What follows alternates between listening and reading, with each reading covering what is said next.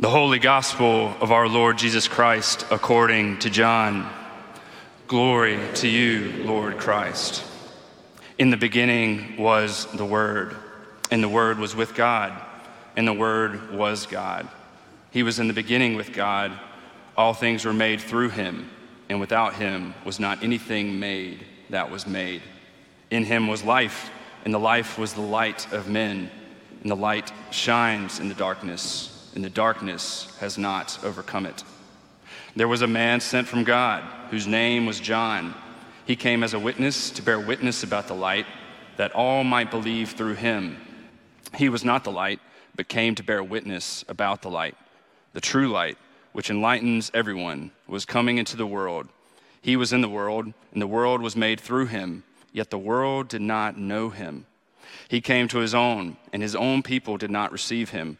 But to all who did receive him, who believed in his name, he gave the right to become children of God, who were born not of blood, nor of the will of the flesh, nor of the will of man, but of God. And the Word became flesh and dwelt among us, and we have seen his glory, glory as of the only Son from the Father, full of grace and truth.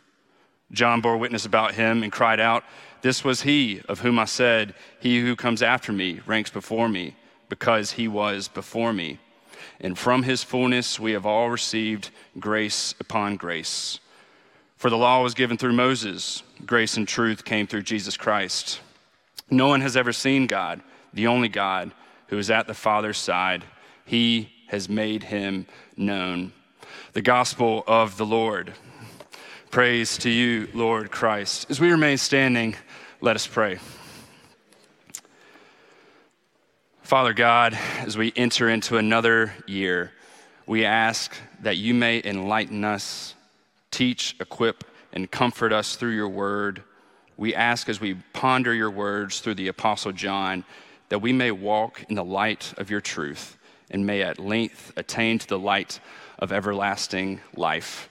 Through Jesus Christ our Lord, amen. You may be seated.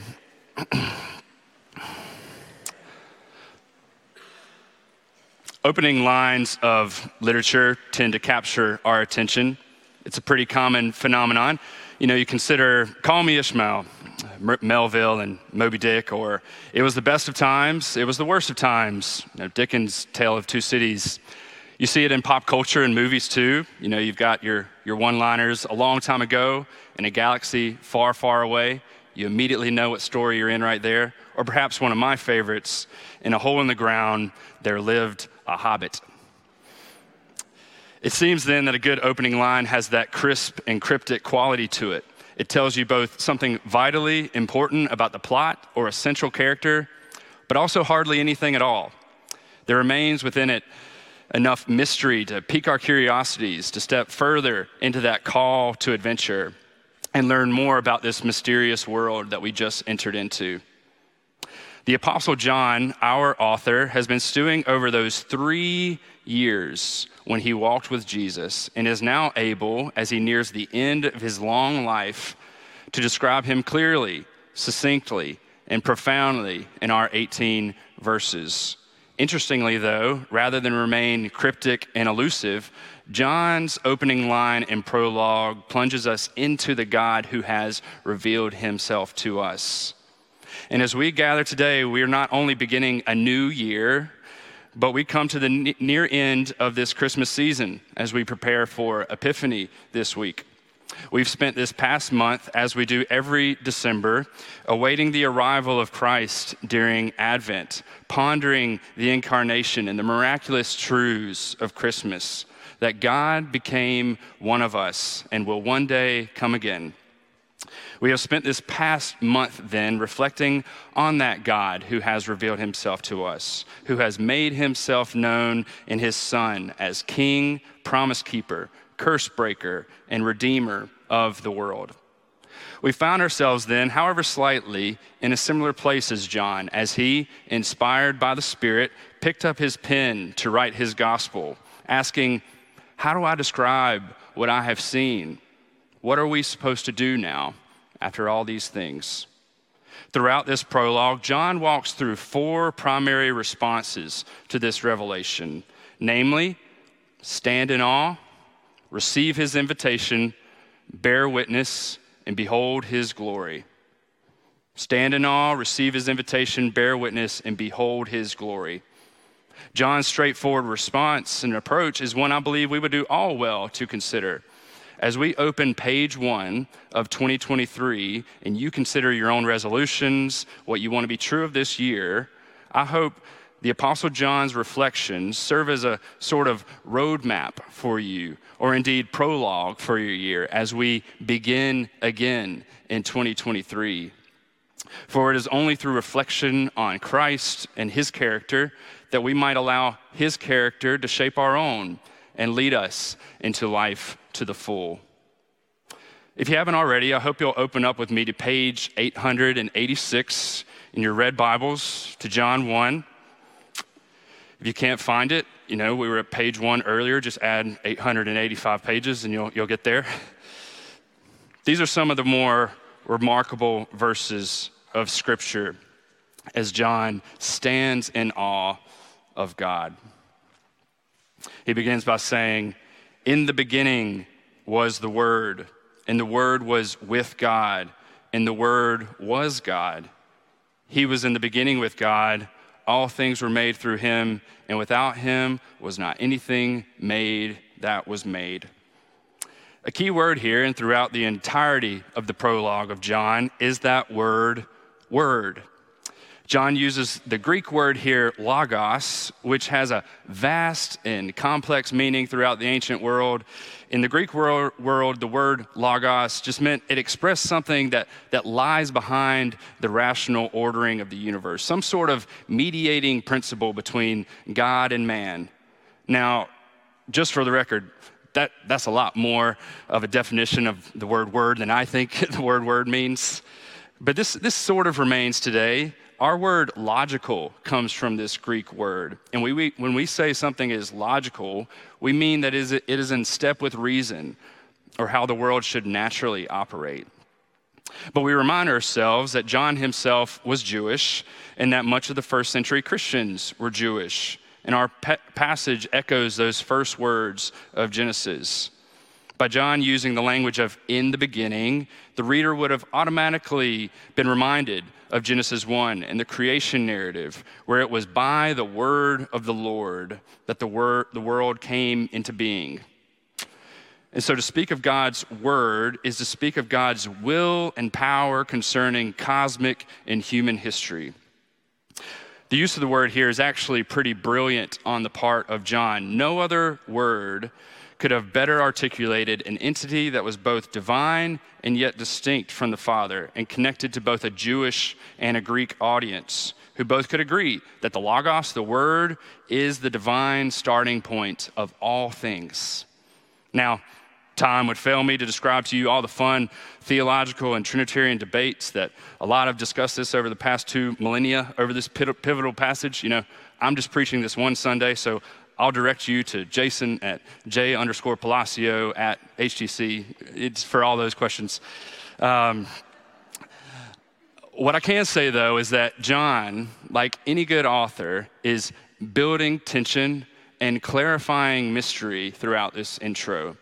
He doesn't right off the bat tell us that Jesus is the Word, but he builds throughout the passage, beginning with what is accepted thought for his audience and moving into the extraordinary.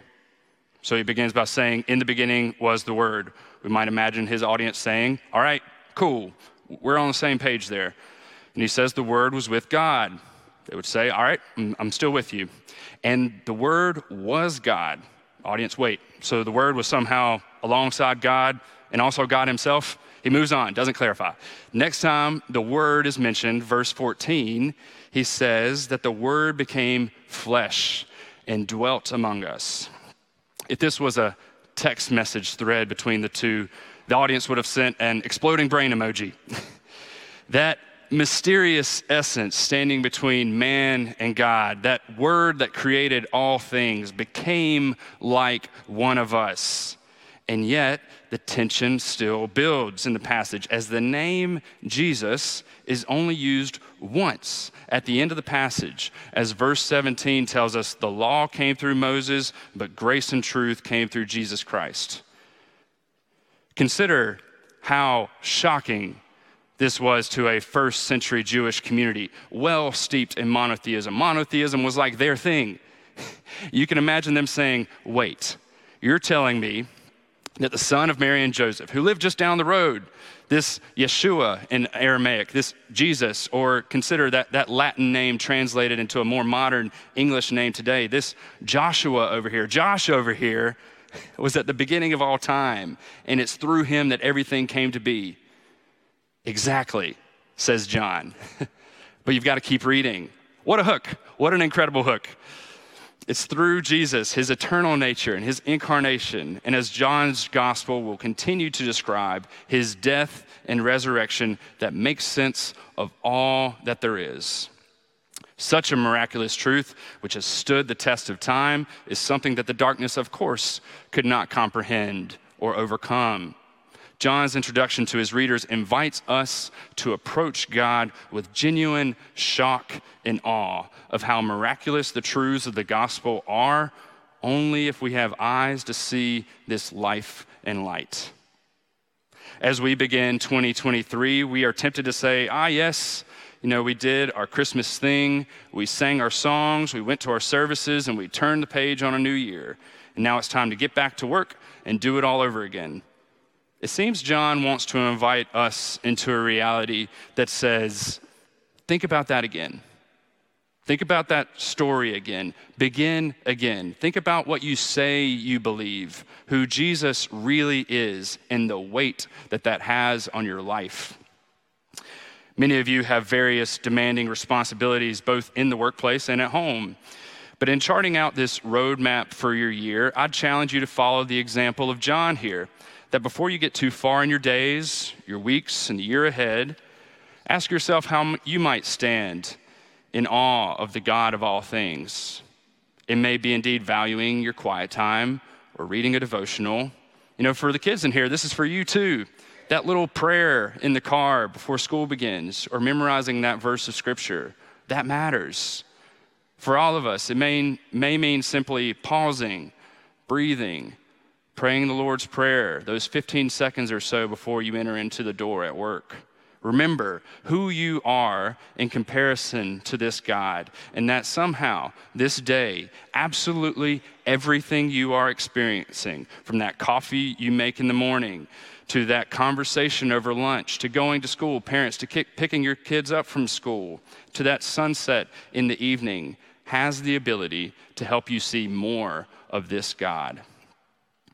John in the New Testament makes clear that this life and light, while incredibly complex, leads to two incredibly simple and straightforward responses, either to reject or to receive it, leading us to our second point, that we receive his invitation. So we first stand in awe, then we move into receiving his invitation. So looking back at the text, skipping ahead to verse 10, John just says, he was in the world, and the world was made through him. Yet the world did not know him. He came to his own, and his own people did not receive him. But to all who did receive him, who believed in his name, he gave the right to become children of God, who were born not of blood, nor of the will of the flesh, nor of the will of man, but of God. John reminds his readers, after a short little interlude on John the Baptist, who we'll come back to in a second, the magnitude of the identity of Jesus, as the passage builds to emphasize how dramatic and seemingly ridiculous or literally illogical it is to reject him. It's almost as if you can imagine a few years ago, if Dean Smith were to walk into the Dean E. Smith Center a few years ago and someone were to not know who he was, or to my Duke family out there, if you can imagine old Krzyzewski taking a walk onto Coach K Court and he is stopped at the door by some security guard for trespassing. You can almost imagine either of them pointing up to the sign at the door or pointing to the floor itself and saying, you see that? That's me. That's why I'm here. We'll take that feeling and multiply it times about infinity. That's kind of the point John is drawing out here, emphasizing that the world came to be through him. So look at the stars of the nighttime sky. Look below your feet to the ground, to that little flower growing.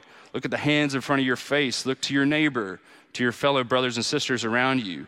I sustain all of this by the word of my power. And whether it's biblical history or human history, one can't help but be confronted with the reality that humanity continues to reject this invitation. And our sin continues to impact us as we see violence, war, sickness, rising secularism, greed, racism, and sick ingenuity all over our world.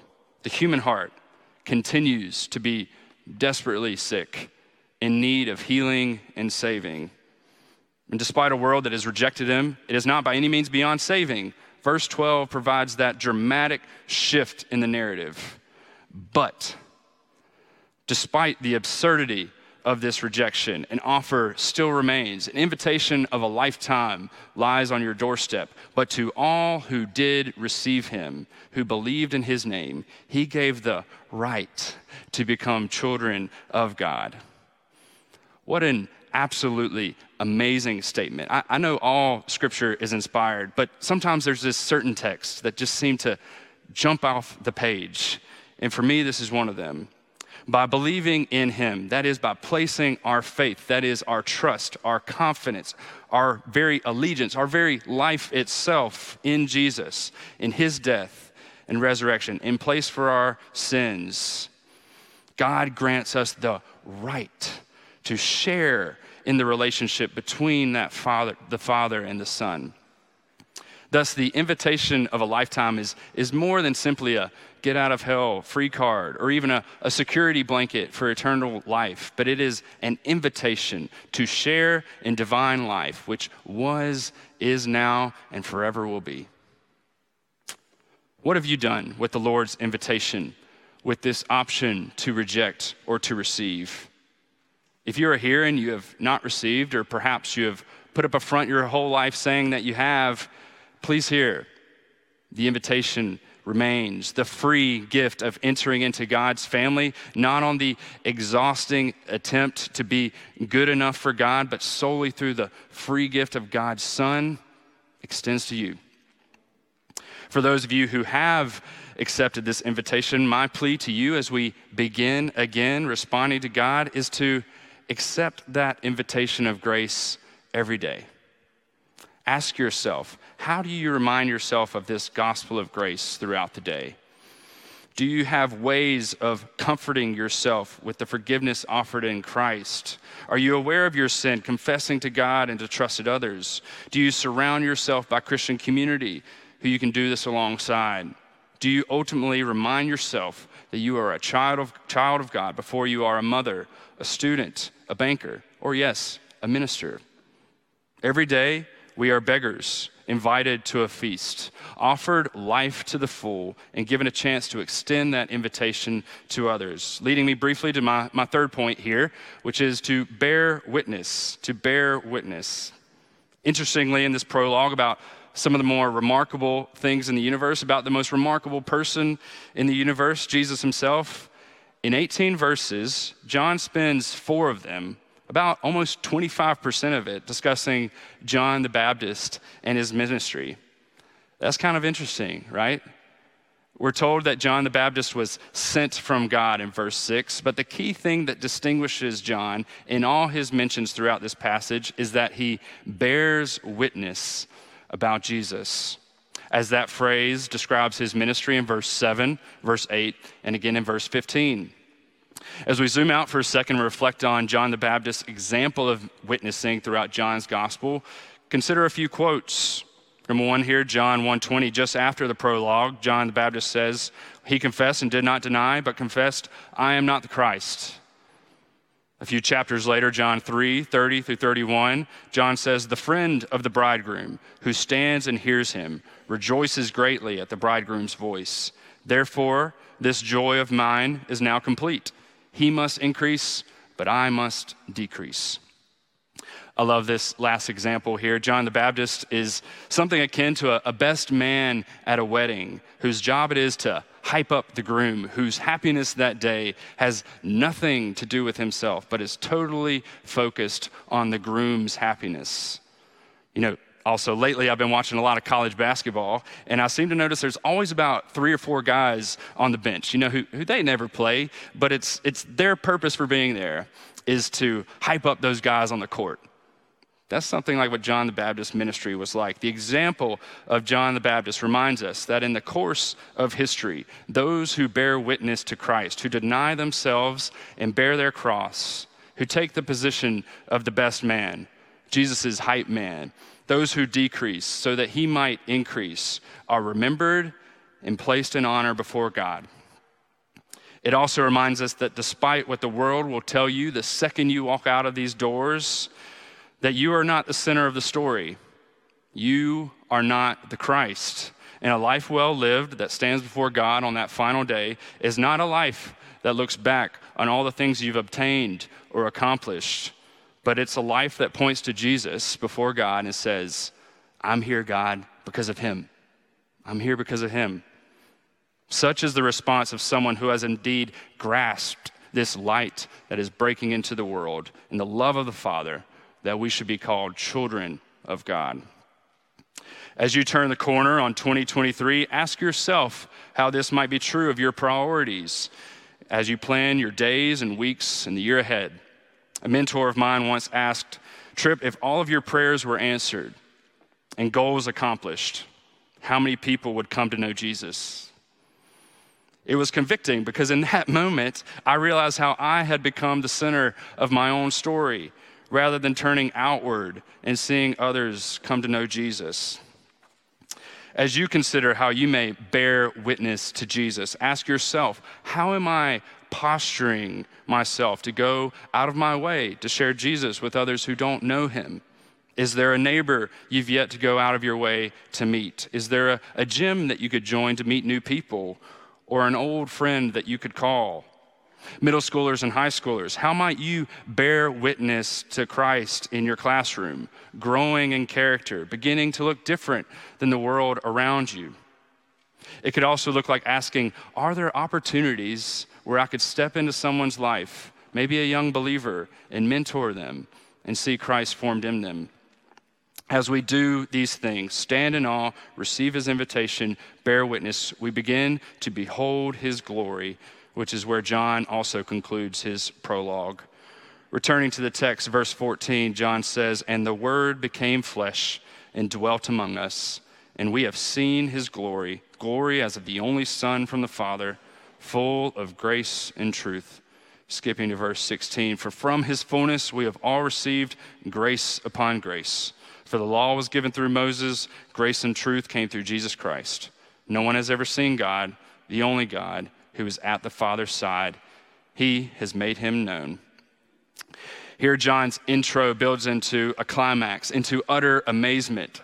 The agent of creation has now become a creature. He who brought everything into existence now dwells or takes up residence or moves into the neighborhood, literally tabernacles among us, meaning that the glory that once filled the tabernacle, that glory that filled the temple, has now come in Jesus. He, this baby, is now the place where we are able to seek God's presence. As Jesus will say in John 14:9, whoever has seen me has seen the Father. That which was before all time now becomes tangible, huggable, breakable, and yes, killable. And to take that one step further, we have seen it, we have beheld it, John says, the glory as of the only Son from the Father. The Greek word used here for that expression, only Son, is used only 2 other times in John's gospel, most famously in John 3:16, to describe how much God loved the world, that he gave his only Son. Specifically, that word means something being the only one of its kind in a unique and special relationship. About a year ago, I met John Yates II, and I told him I was at Holy Trinity. When I told him I knew John, before I could finish my sentence, he said with a big smile, "You know my boy, that's my boy." That instinctive gut reaction, "that's my boy," may capture for some of us what this unique term is communicating. Similarly, when I married Allie, her father told me, "I'm giving you the best gift that I have to give." This is something close to what God is saying in this passage. The thing that I love the absolute most, I am emptying myself of for you.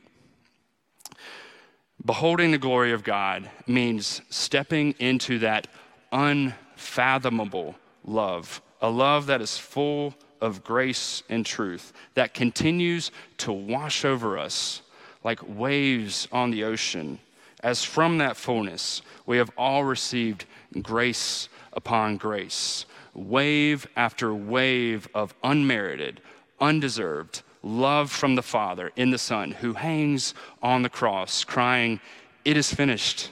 Your debt is paid. Your victory, my victory has been won through me." And that's the strange paradox of beholding his glory.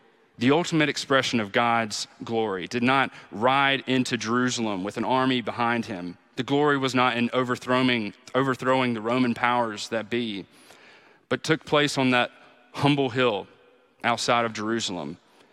It's in his death, in light of his resurrection, that we behold the ultimate revelation of God's grace and truth. My closing word to you would be the same as John's. Throughout these next 364 days, you will inevitably wonder, where is God? Why would God allow this to happen? Why do I feel so alone? In response to all of this, my only word of comfort can be, look to the cross.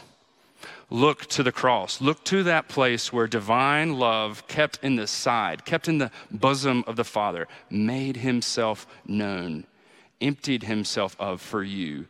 For it is there where we see not only God's glory, but we find that grace and truth that the human heart so desperately needs. And we discover that in God's economy of being, there exists a love that gives us that thrill of hope, that makes a weary world rejoice as far as the curse is found.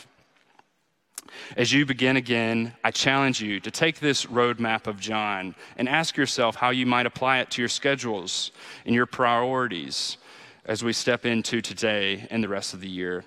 For something happens when we embody these daily, weekly, and yearly habits of standing in awe, receiving his invitation, bearing witness, beholding his glory. In doing so, we step out of this hamster wheel of consumerism and expressive individualism, and we discover a life more worth living in a world so much more wonderful and marvelous as we step into the narrative of grace and truth, the narrative of sharing in divine love, the narrative of glory. Let's pray. Father God, we thank you for your word. We thank you that you are the word, that you were before all time and you have made yourself known. Lord, we pray as we take this charge to stand in awe, receive your invitation, bear witness, and behold your glory, that we may too begin to experience that glory, which despite of the sufferings and darkness of this world, plants a flag in the ground that bears witness to your glory and what you're doing in our lives. We love you. Pray this all in your Son's name. Amen.